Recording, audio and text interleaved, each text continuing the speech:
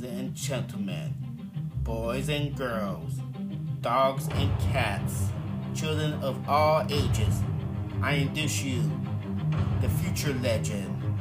He is the host of Let's Talk Podcast, the one, the only. I introduce you, Philip!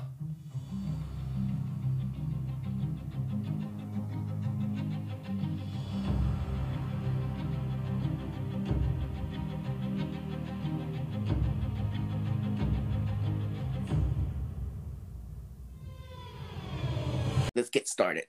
Hello, everyone. Welcome to another episode of Let's Talk Podcast. This is episode number 197. I'm your host, Philip, and today we're going to talk about the San Francisco 49ers, and I have a guest who is no stranger to this podcast, who makes his return, Zane. Welcome back to the show, man. Hey, thanks for having me to come back on, man. I know it's been a little bit since we talked, but a lot's happened since the last time I came on the show, right? So I think that's kind of the thing to do, right? Is to have me on the show, and then the team has a bunch of success, and then we just kind of repeat that, right? Yeah, pretty much. Yeah, because I think the last time we're on, I think it was last year, isn't it? Yeah. I believe it was like last summer, I think. I think it was last summer, like before the season started. We're preview. I think we're talking about preview for the season, this past season, and I think we were giving prediction, all that kind of stuff, and now, I guess a year later, here we are. Super Bowl just finished, which made me sick after that Rams. Mm-hmm. So, and let's talk about last season for the 49ers. Some season it was. It was like a roller coaster, basically. What were your thoughts last season regarding the 49ers? Man, they started off the season well. They could have been very well have beaten Green Bay to start the season as well. And if they did that, then they would have been in a lot different position, I think, through the first 8 weeks. But right. Yeah, through the first 8 weeks, they were 3-5, and we were like, man, this team's not even a playoff team. Like they were really struggling. Obviously, Jimmy was struggling. The defense was really struggling. There was no real identity for the team. You had that Trey Lance and Jimmy Garoppolo rotation with the Trey packages, and it was just like a really discombobulated team, and they just weren't playing well at all. Kyle wasn't in a play calling rhythm. Like he admittedly wasn't really calling plays in the proper flow of the game. And I think that, it was one of those situations where that first Rams game, I think, was the turning point for them, right? Where they had that primetime Rams game where they handily beat them, and Debo went off again. And that's kind of like where things turned around. And I would argue to say that there probably wasn't a better team in the second half of the season than the 49ers after that, right? And they just kept rattling win after win after win off, and you could argue that they should have beat Tennessee and they should have beat Seattle as well to be able to possibly win the division. But they squeak in the last game of the season, they squeak in against the Rams in really just epic fashion and winning in overtime. And, a tie would have got them in as well, but they got the Ambry Thomas interception at the end to beat the Rams on their own home field and beat the Rams for the sixth straight time to get in the playoffs. And man, like the playoffs, it was so unbelievable. And I'm not doing justice to the season, right? We're trying to condense this down into 30 or 40 minutes or whatever we had tonight. But yeah. It's one of those things where it was, like you said, it was such a roller coaster, and there's so many ebbs and flows and so much turmoil with regard to Jimmy's not healthy. And then Trey started against the Cardinals and looked okay, but the team didn't play well around him. And then, he started against the Texans and started off slow again, but he had a fantastic second half.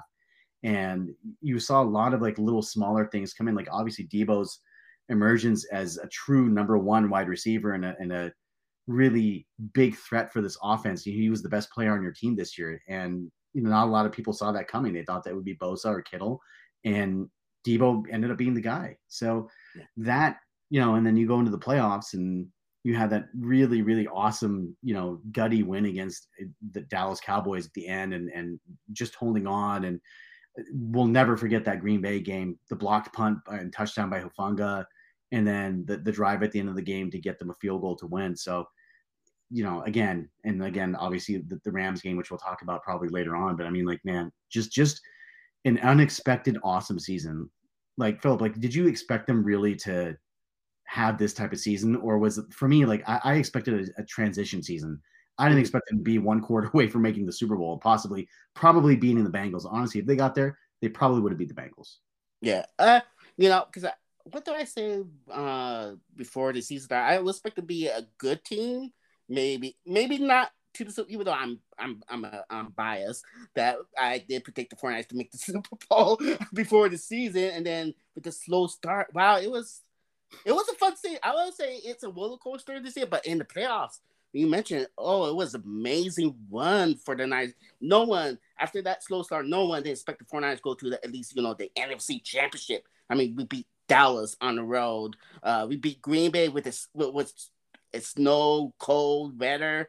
Beat them. It was amazing. It was something else. What are your thoughts those two playoff matchup against the Cowboys in Green Bay?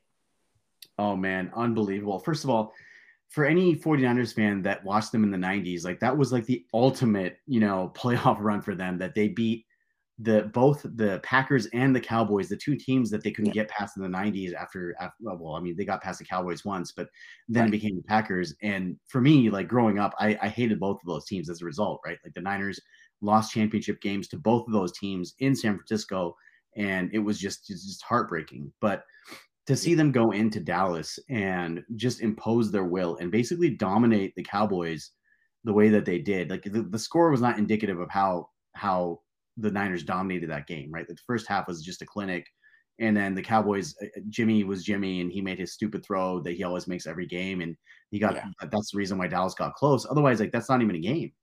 Yeah, and they had a game plan where they wanted to execute basically controlling the ball, running the ball, and being able to keep away from that number one Dallas offense, their franchise record-setting offense in Dallas. And the Niners defense did a fantastic job, and they did a fantastic job limiting Dak Prescott's opportunities, limiting them to what is 17 points, right? So that was a phenomenal team win. And then next week you're going to frigid Green Bay, frozen tundra, against Aaron Rodgers, who at some point I was like, he's going to beat the Niners in the playoffs, right? Yeah. They've beaten 3 straight times. So at some point, like even a broken clock is right twice a day. So at some point, Rodgers was going to get them. And that game started off where Green Bay had no problem scoring. And it was a big deal because we knew that the Niners would not be able to move the ball in the cold, right? Neither team would. And it ended up being a slugfest, and they went back and forth. And the Niners ended up, with that blocked punt at the end, and not only blocking it, but scoring a touchdown off of it in one of the craziest plays I've ever seen in the playoffs. Like I truly believe if they had won the Super Bowl, that would be like one of the biggest sort of NFL, biggest plays in this franchise's history ever. Yeah. If they had gone on to win the Super Bowl, right? Because, like now it's kind of a footnote, which is kind of a disservice to that play because they didn't go all the way. But if you think about it, like it was an amazing sequence of events. Like you never see that happen. Number one, to block a punt, and number two, to return it for a touchdown. It's unbelievable. Yeah. And at that point, I'm thinking, I was really thinking, like, wow, they're really one game away, and they came out against the Rams, and they played a decent game. I thought that Kyle was a little bit timid in his play calling, and Jimmy missed an open Kittle on the first drive. I mean, he misses layups every game, right? And that's part of the reason why he's going to be gone next season, is that he misses those throws that quarterbacks need to make. But they played a good enough game to win. And I thought that Kyle could have definitely been more aggressive in that game. I thought that there comes a point in some of these games where Kyle coaches not to lose. And it seemed to me very similar to the Super Bowl loss, where they had a 10-point lead going into the fourth quarter, and they just go into a shell. They didn't really try to get the ball to Debo in the fourth quarter after that, the 12-minute mark. And it showed. Like they had 2 drives after that. They both went 3 and out. I mean, the last one was basically like 4 and out because he threw the interception. But to me, that's kind of going forward where the problem lies, is do we kind of blame these losses on the quarterback like people have been? Or is this more so like, all right, the defense couldn't get one more stop? Like, because remember, the defense gave up 3 scoring drives in the fourth quarter against the Rams, right? They did not get any stops. Yeah. It was 2 field goals and a touchdown they gave up. So they did not get any stops there. They needed 1 stop. They couldn't get it. The offense needed 1 scoring drive, even a field goal. They couldn't get it. And it just seems so much like the Super Bowl to me. where they needed one drive to put the game away and they couldn't get it. And people will point at the Tart interception that he dropped, and they'll be like, well, they didn't, that's why they lost. It's not why they lost. There was still about 10 minutes left in the game. Mm-hmm. To me, where they lost, where the losing sequence of the game came before that. Mm-hmm. So you remember they were basically like they were 2nd and 1 around midfield after Elijah Mitchell 9-yard run. And right there, at that point, there was like, I believe, like 11 minutes left in the game. Mm-hmm. They were 2nd and 1. All right, so next play, Eric Weddle blows up that play, and Elijah Mitchell gets stuffed for a loss of 1.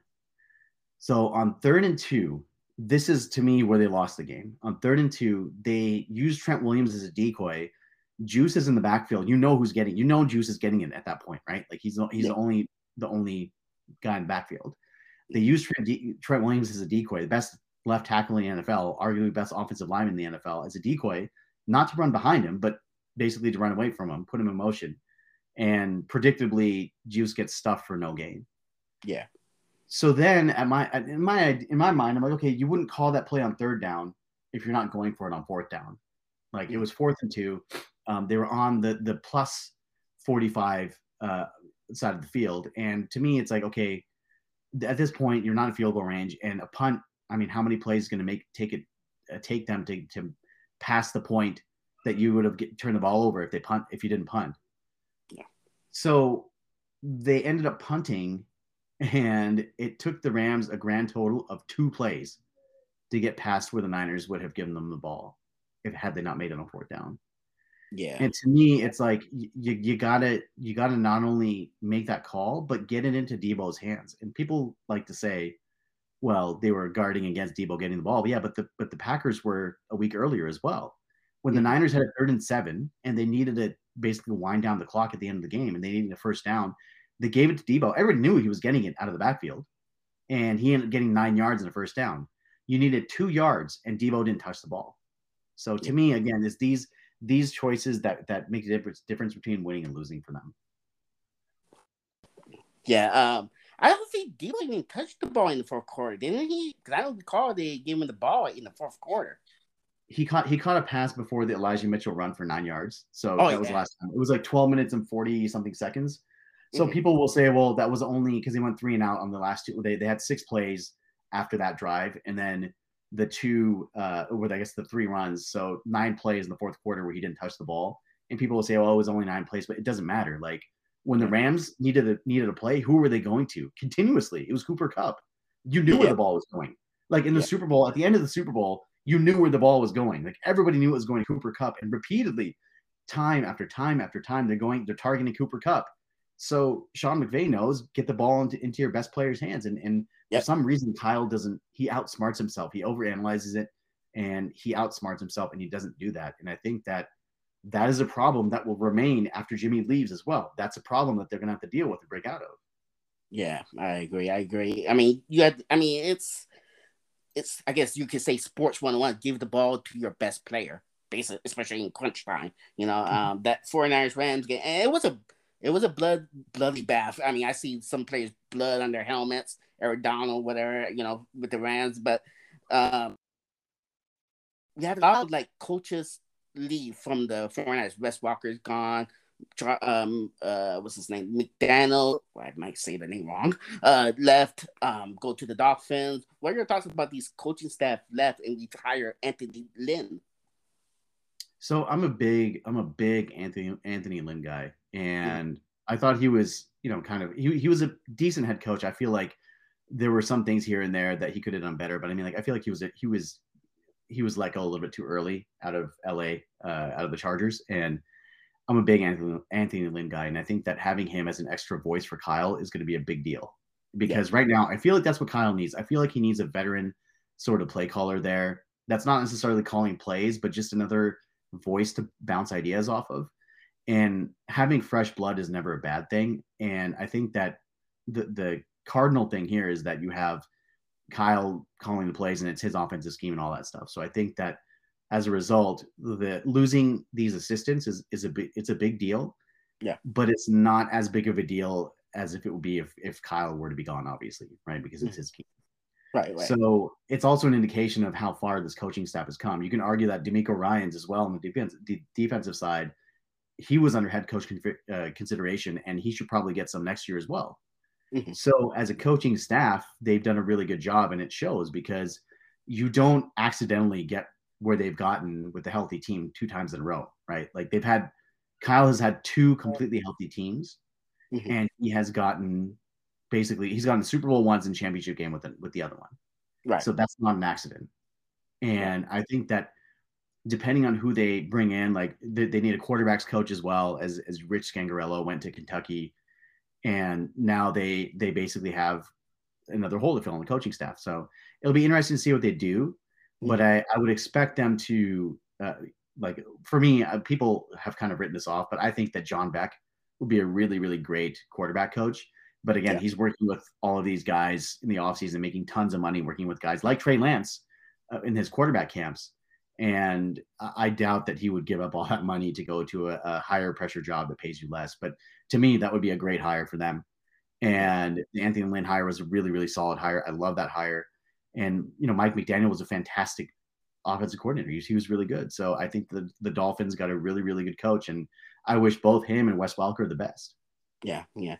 Do you mentioned that with these assistant coaches, not really a big loss. I thought Wes Walker is a big loss. Wes Walker helps. With Debo, who has a monster season, which he was fun to watch. You believe Wes Walker that could probably hurt the Niners with now jumping to the Dolphins? I think that anytime you have a guy that's been there for a few years, like again, Debo kind of flourished, and you saw Ayuk after he was out of the quote unquote doghouse. What he did, he had a fantastic season after once he got going. You see what these guys have been able to do, and I think that there will be a void there, but we also have to remember that sometimes change is a good thing because you get fresh ideas, a fresh perspective, and I think that it depends on who they bring in to replace Wes Welker. And right now, like there have been no announcements and no traction on interviews and things like that. I think that as the offseason wears on, we'll hear more. But when you lose those caliber of guys, I think that we can expect a little bit of drop off. But the other thing is that depending on who they're replaced with, it may not be as big of a drop off as we're kind of expecting. But yeah, it definitely hurts to lose coaches, and good teams go through that all the time. Like look at New England has that happen all the time.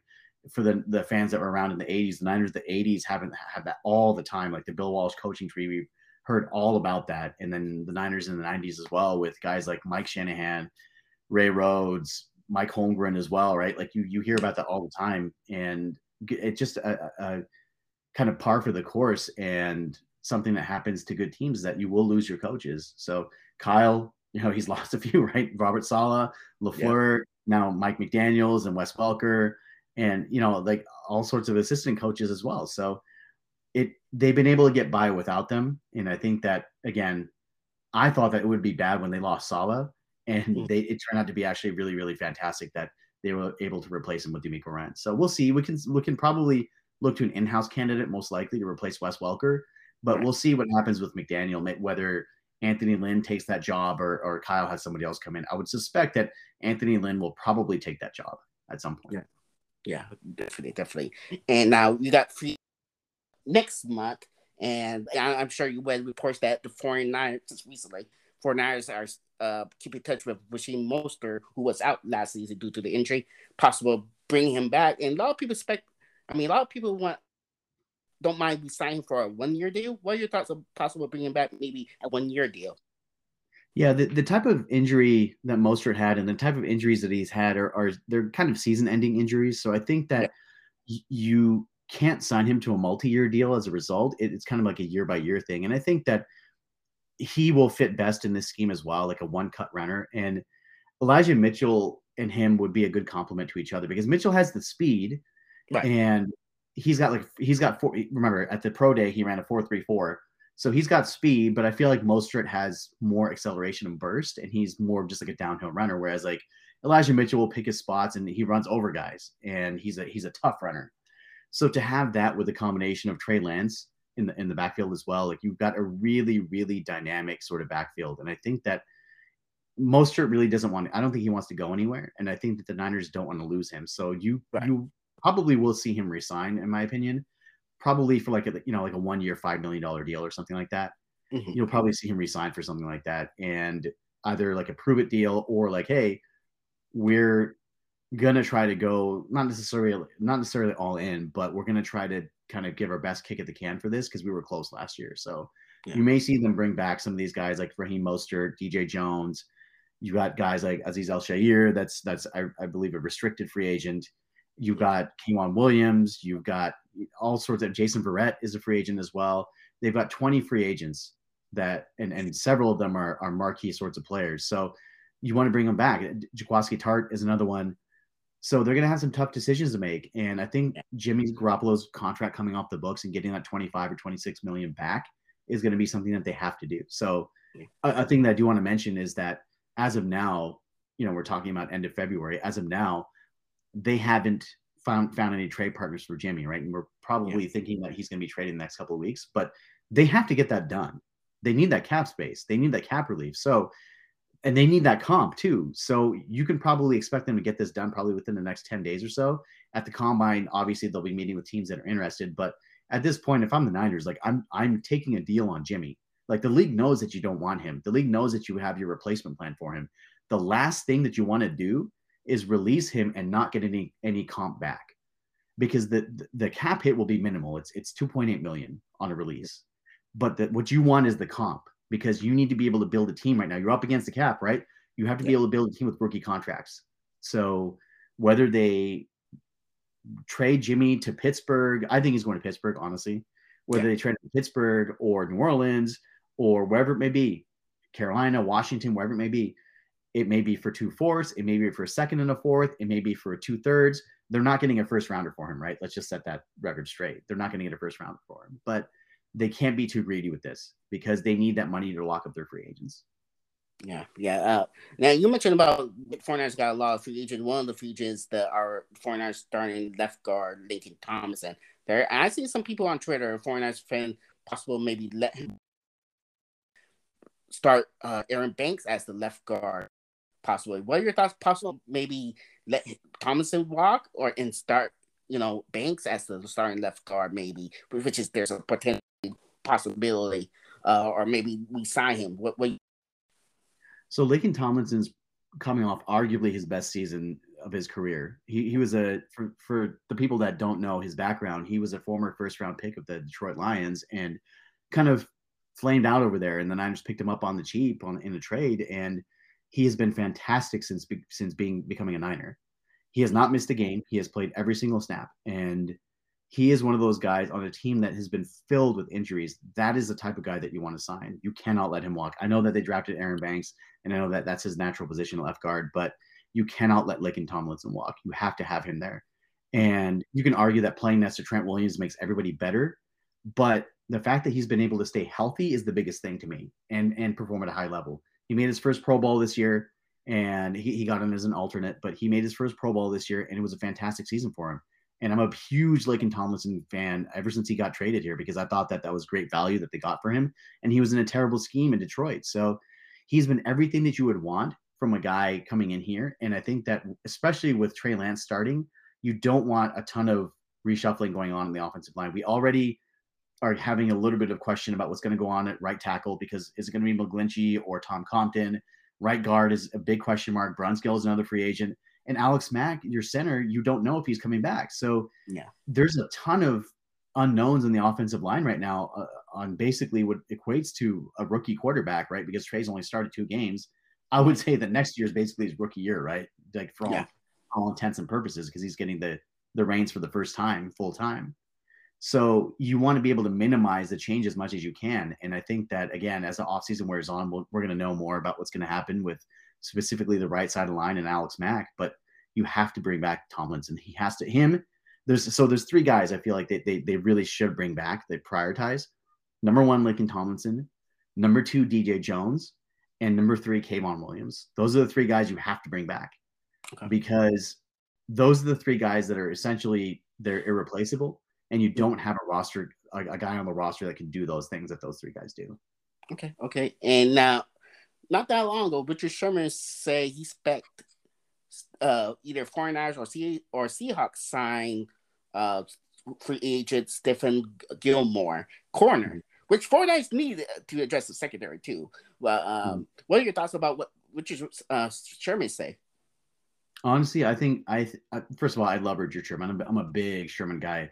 Ever since he came here from Seattle, he's been the best teammate, leader, representative for the team. I mean, we all know the drama that he had after he got released from the 49ers and or after he didn't have his contract picked up.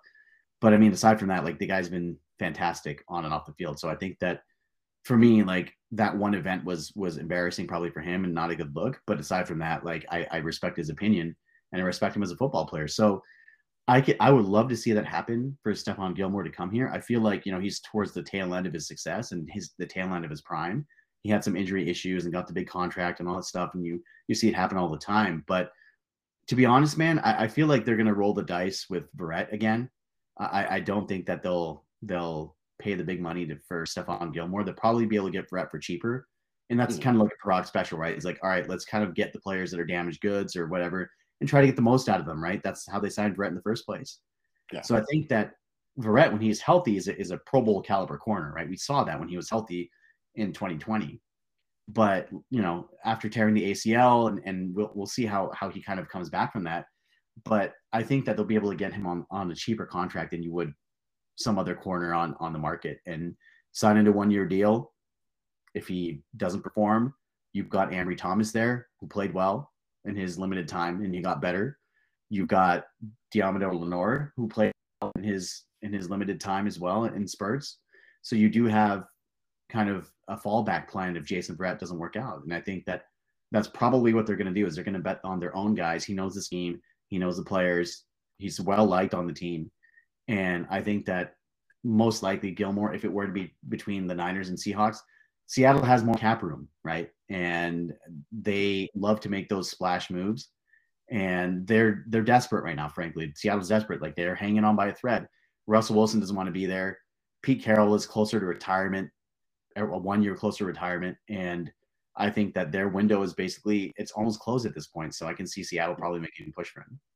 Yeah, I can see that. I can see that. So you expect 49ers to keep, maybe we sign most guys, like maybe like another 1-year deal, maybe, and maybe sign a couple new guys to the roster, maybe. I don't know. Maybe, I don't know who I have in mind in terms of free agency. Maybe sign maybe someone from maybe for depth purpose, maybe. What do you think? Yeah, I think there'll be some depth signings. It's not a strong free agent or draft. I mean, the draft class it's deep, but there aren't like a lot of top end guys like you saw in this past draft, right? Like 3 years or 4 years down the line, we're going to be looking at the 2021 draft and be like, wow, that was a really, really good draft. I don't think it's going to be like that in 2022.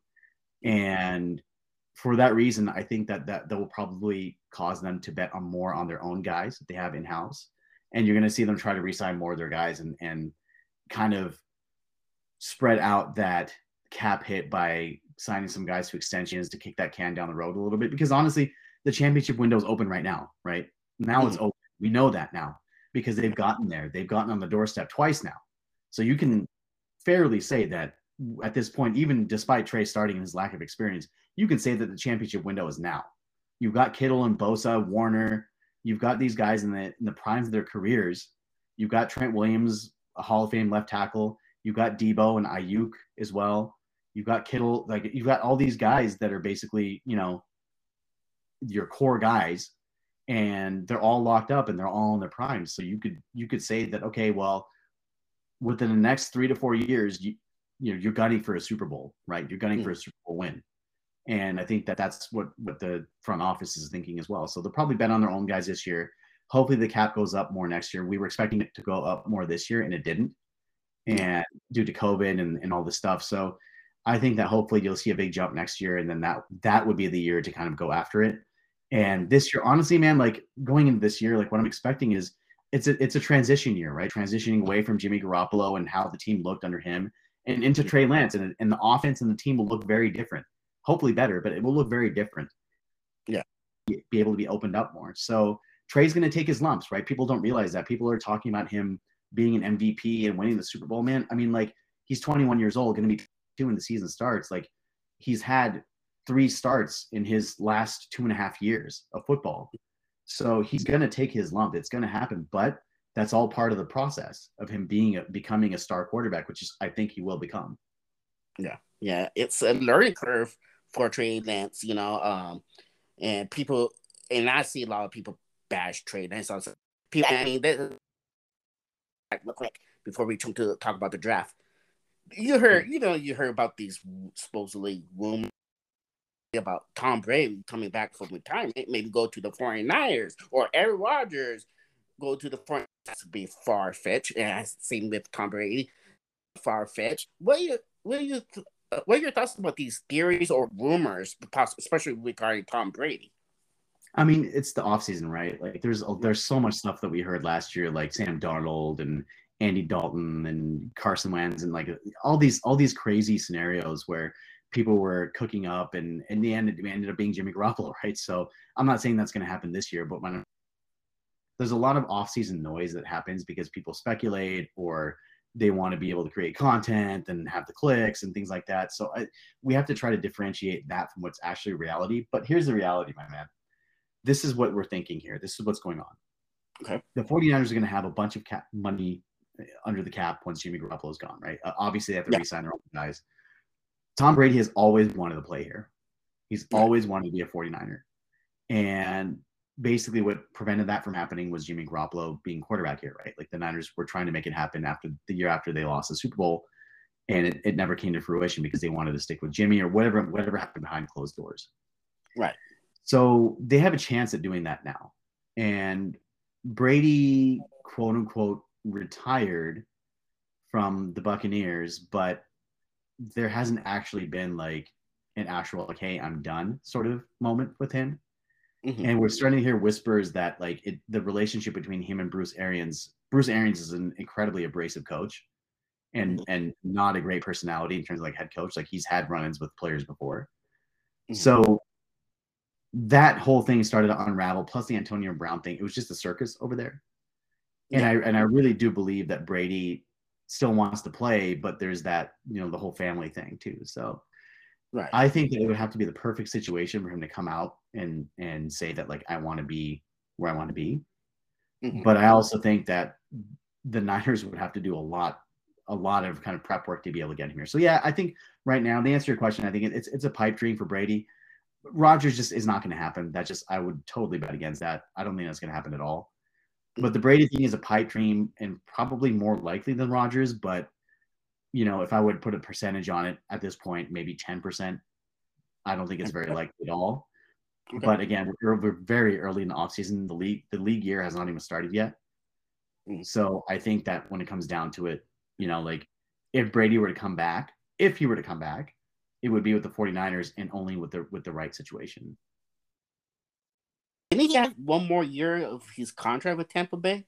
He did, yeah. So that's the other thing, is that he's still they're still controlling him in terms of his contract. So there would have to be either a release or a trade. And I think that the crazy idea, here's my tinfoil hat theory. The crazy idea that I had was that the Niners trade Jimmy Garoppolo, right? We know that that's happening, that Jimmy Garoppolo will no longer be on the team next year. They trade him, get that comp. They end up flipping that comp and creating an attractive package to Tampa Bay to kind of pry Brady away from Tampa Bay, get them enough comp where it's okay. Mm-hmm. And Tampa Bay, as a favor or whatever for whatever Brady has done for their franchise, getting them that second Super Bowl title. Like, all right, you know what? We're gonna do this for you. And again, this is highly unlikely because I don't think they would trade him within the conference, much less trade him at all. But I think that, that would be the scenario where the Niners, trade Jimmy Garoppolo to the Steelers, for example, right? And they want to get like whatever it is, like a high 2 or like a future 1 or whatever it is, right? Flip that to Tampa Bay. Tom Brady's your quarterback, and boom. Again, that's not going to happen, but I mean, that's like, dreamland there. Yeah, gotcha. Yeah, okay, yeah. Well, I don't think it's going to happen. Pipe dream, as you mentioned. Now on the draft, 49ers don't have a first round. Actually, all the NFC West team except Arizona Cardinals don't have a first round this year draft, which is crazy. But 49ers have second round, got a few third rounders, and stuff. So, what who do you want the 49ers to draft for this April? Yeah, so I think that we haven't really got into reviewing prospects yet. So we haven't kind of set our board up yet at this point on our end on our podcast for WebZone. But I think that focusing on position groups, you really number one, you need somebody opposite Bosa. You need to have somebody there that Samson Ebukam had a decent sort of second half and a decent playoff run, but he's not. He's like a situational guy. Like he's not like an every down player.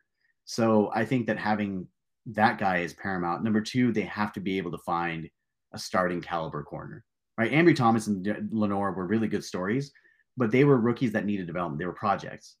And especially if you're losing K'Wan Williams, you need a guy that can play the slot. So they have to find a starting caliber corner. And if they let Tart walk, they need a safety as well that can play there. Although Tarvarius Moore is coming back healthy, and that could be an option right there to play that position. You've got, again, the offensive line, the entire offensive line needs depth. And I think that group specifically, like you've invested in Aaron Banks. I think you go back to the well. They've got, I believe, 9 picks as of now before all the rest of the comp picks for coaching are set up and before the Jimmy trade. Mm-hmm. So they've got, I think, 9 picks right now, and that's more than enough for a championship caliber team.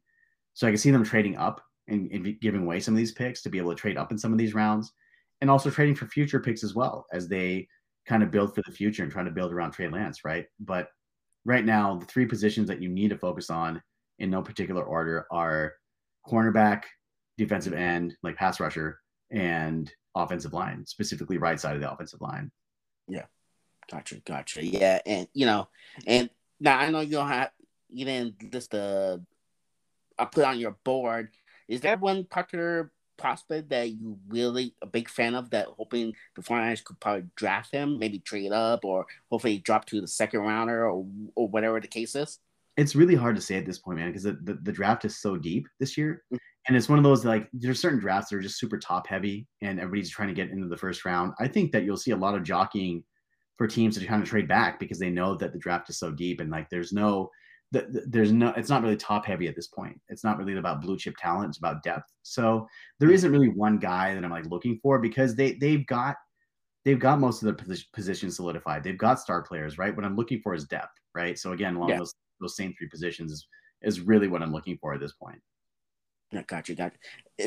For me, I think the right side of the offensive line is what I'm concerned. I mean, it's been like that for the past few years too. Tom Compton, right tackle. Come on, Tom Compton. I mean, he had his moments, but this offensive lineman is a big concern. Do you believe maybe 49ers need to focus on at the center position because Mac, we don't know he's gonna play. Even if he do play, he's not getting any younger. He's in his mid-30s. What do you think?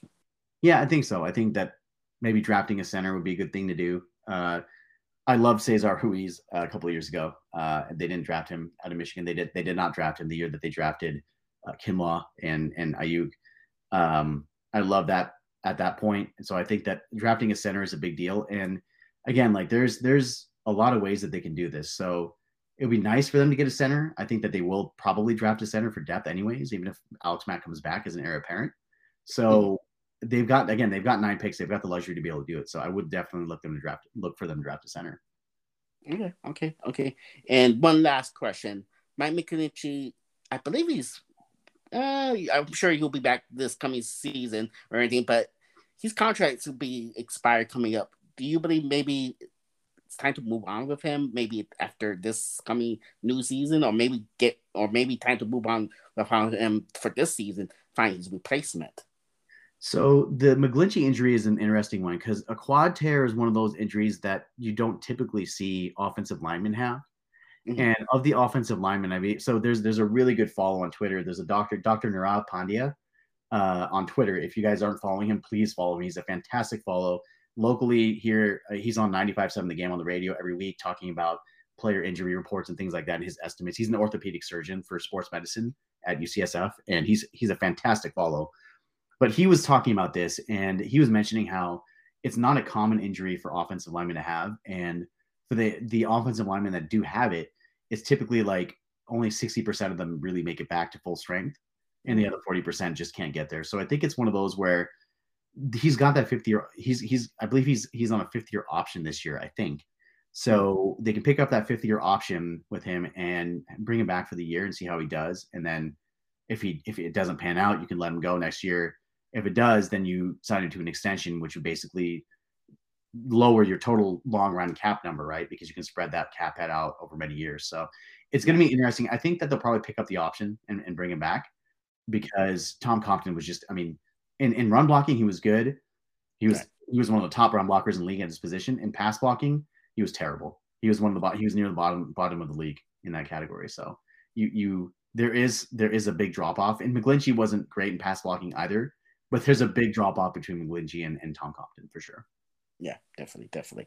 Yeah. Well, anyways, it's great talking to you about 49ers, draft. It'll be interesting what's going to happen in free agency, which is in a couple of weeks, I believe, and the draft in April. And you're welcome to come back if you have to. Maybe we'll have a 49ers roundtable group of 49ers fans to predict this season or thoughts about the 49ers offseason move if you're up to it, man. Absolutely, man. Anytime. Is there anything you want to plug? YouTube, podcast, or anything like that, man? Yeah, for sure. So the 49ers No Huddle podcast by 49ers Web Zone is a podcast that myself and my co-host Al Sacco have been doing for about almost 6 years now, actually. Wow. With the Better Rivals. Shout out to Better Rivals and Oscar Aparicio, by the way, who was the OG of all of this, man. Like when we started on, we used to listen to his podcast and he was fantastic. And now like we've got so many content creators that are awesome like yourself, like creating content. But the Better Rivals podcast recently ended. So Al and I are basically, I think, the longest tenure podcast people now for 49ers people. So it's actually kind of cool that we've been able to kind of attain that status and stick around for so long. So you can find it on 49erswebzone.com. You can find it on SoundCloud. You can find it in iTunes. So give it a listen. And follow me on Twitter. It's at Zain49ers, at ZAIN 49ers. And yeah, I love interacting with my followers. So give me a follow you back, and then we can talk some shop. Definitely. And follow me on Twitter, P2H10. Let's Talk Podcast has a Facebook page. Give it a follow, like. I post a new episode, announce new guests, all that good stuff. Let's Talk Podcast is available from all 9 different platforms. This to all the episodes, including this episode, from 9 different platforms such as Anchor, Apple Podcasts, Spotify, Stitcher, Breaker, Overcast, Pocket Cast, Google Podcasts, and Radio Public. The next Let's Talk Podcast is tomorrow night, which Jake will make his return. We will talk about the Chicago Bears. Plus, we're going to talk about the college football, and we're also going to talk about Major League Baseball, which they're in the current lockout right now. So that's what we're going to talk about. And we're going to talk about the Chicago Bulls. How about those Bulls, by the way? Fantastic. Oh, yeah. Awesome to see that. Yeah. Yeah. They lost today, which is bummer. Yeah. Yeah, definitely. But anyways, so stay tuned for tomorrow night. Plus, this Monday, Josh will make his return on Let's Talk Podcast Monday night, which we'll give it a scale of professional wrestling, which a lot of things going on in the professional wrestling, AEW, WWE, and even New Japan Pro Wrestling, and much more. So stay tuned for this Monday. So everyone, have a good night, stay safe, and talk to you tomorrow night on Let's Talk Podcast. And peace out, everyone.